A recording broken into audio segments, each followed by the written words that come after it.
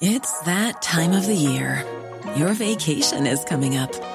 You can already hear the beach waves, feel the warm breeze, relax, and think about work. You really, really want it all to work out while you're away. Monday.com gives you and the team that peace of mind.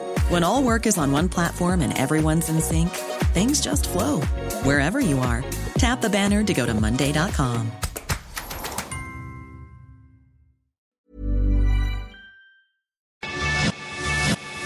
Te lo cuento. Tu dosis diaria de noticias. Hola, buen día. Soy Laura Gudiño y esta es tu dosis diaria de noticias. Cambio del equipo presidencial. El presidente López Obrador anunció que Arturo Herrera dejará de ser el secretario de Hacienda para poder ocupar el cargo de gobernador del Banco de México. Desde hace unas semanas, el presidente Andrés Manuel López Obrador ya había avisado que no le iba a renovar el mandato como mero del Banco Central Mexicano a Alejandro Díaz de León, cuyo periodo al frente de Banxico llega a su fin en diciembre. Desde entonces, muchos estaban por el nombre del sucesor, y como el horno no está para bollos, el presidente decidió proponer a un hombre de confianza. ¿De quién se trata? Del actual secretario de Hacienda y Crédito Público, Arturo Herrera. Aunque los mercados vieron con buenos ojos la propuesta presidencial, muchos expresaron sus dudas de que Herrera vaya a ser verdaderamente independiente del presidente.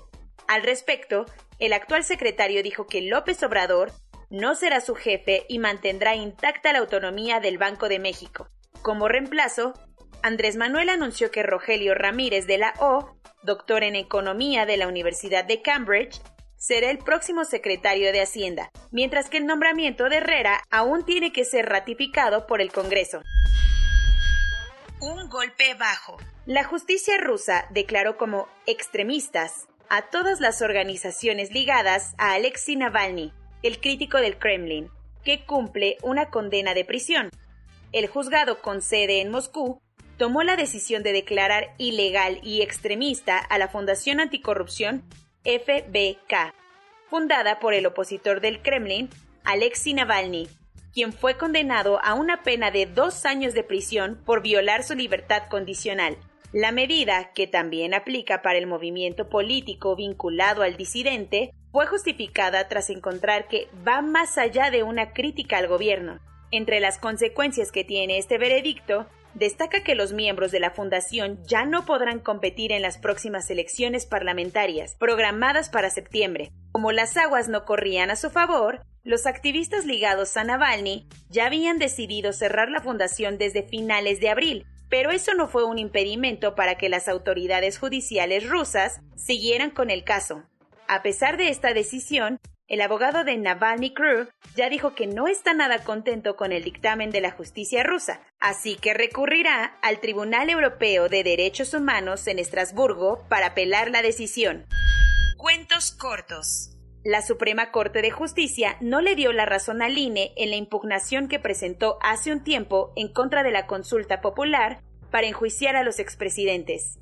El Instituto Nacional Electoral había promovido una controversia constitucional contra esa consulta argumentando que, cuando se le otorgó su presupuesto anual, no estaba contemplando tener que realizar ese ejercicio democrático.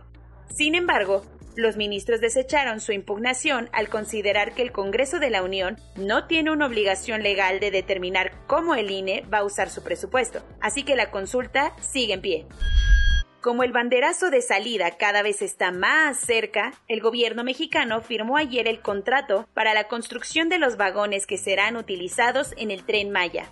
El gobierno de López Obrador cerró el deal con la empresa Alstom Bombardier, la segunda compañía más grande del mundo en la fabricación de trenes, que será responsable del diseño y construcción de los vagones, la cual se realizará en Ciudad Sagún, Hidalgo. El costo total de este contrato es de unos 36.560 millones de pesos y los trenes estarán listos para el estrenón en el 2023.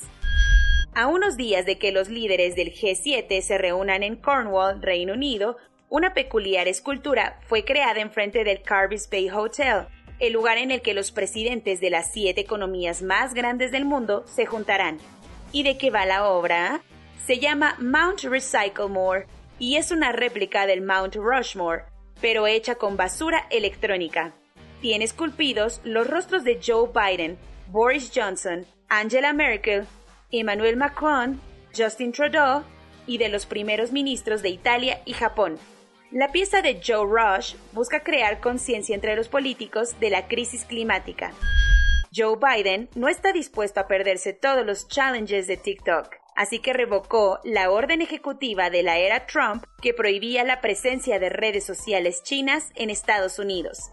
A pesar de que los deseos de Donald nunca se hicieron realidad por las batallas legales que dieron apps como TikTok o WeChat, el decreto presidencial seguía vigente hasta ayer, cuando el presidente decidió ponerle un alto, aunque sí se hará una revisión de plataformas desarrolladas en territorios de adversarios extranjeros, para supervisar que no pongan en riesgo la seguridad nacional. El Real Madrid, Barcelona y la Juventus podrán volver a dormir tranquilos, porque la UEFA anunció que va a suspender el proceso sancionador en su contra que se había abierto tras el anuncio de la Superliga. Estos 3 equipos jamás manifestaron su salida de aquel proyecto, al cual muchos calificaron como golpista, y que iba en contra de la esencia del fútbol. No ha quedado muy claro por qué la Confederación Europea tomó la decisión de dejar de lado la investigación, pero eso sí, la UEFA aclaró que el proceso se puso en pausa momentáneamente, así que las sanciones podrían llegar después. El escritor parisino Emmanuel Carrère fue galardonado ayer con el premio Princesa de Asturias de las Letras, por su impresionante aporte al mundo de la literatura.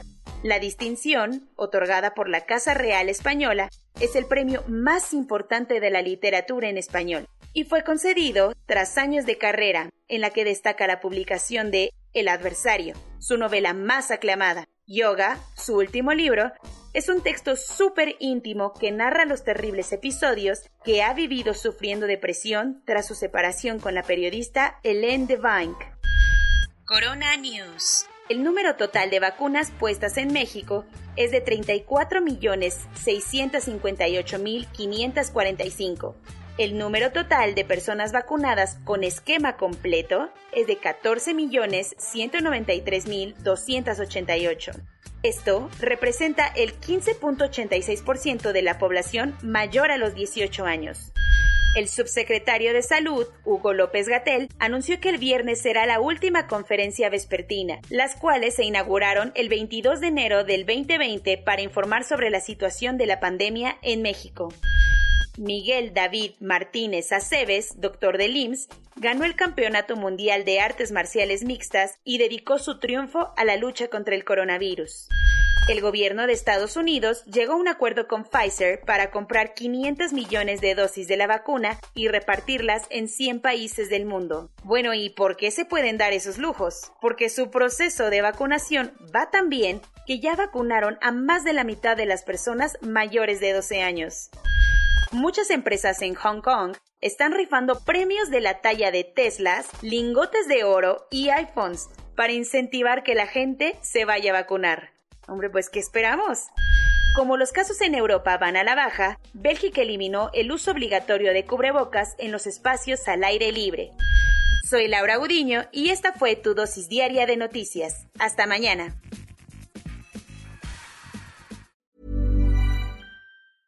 Even when we're on a budget, we still deserve nice things. Quince is a place to scoop up stunning high-end goods for 50 to 80% less than similar brands. They have buttery soft cashmere sweaters starting at $50, luxurious Italian leather bags, and so much more. Plus, Quince only works with factories that use safe, ethical, and responsible manufacturing. Get the high-end goods you'll love without the high price tag with Quince. Go to quince.com/style for free shipping and 365-day returns.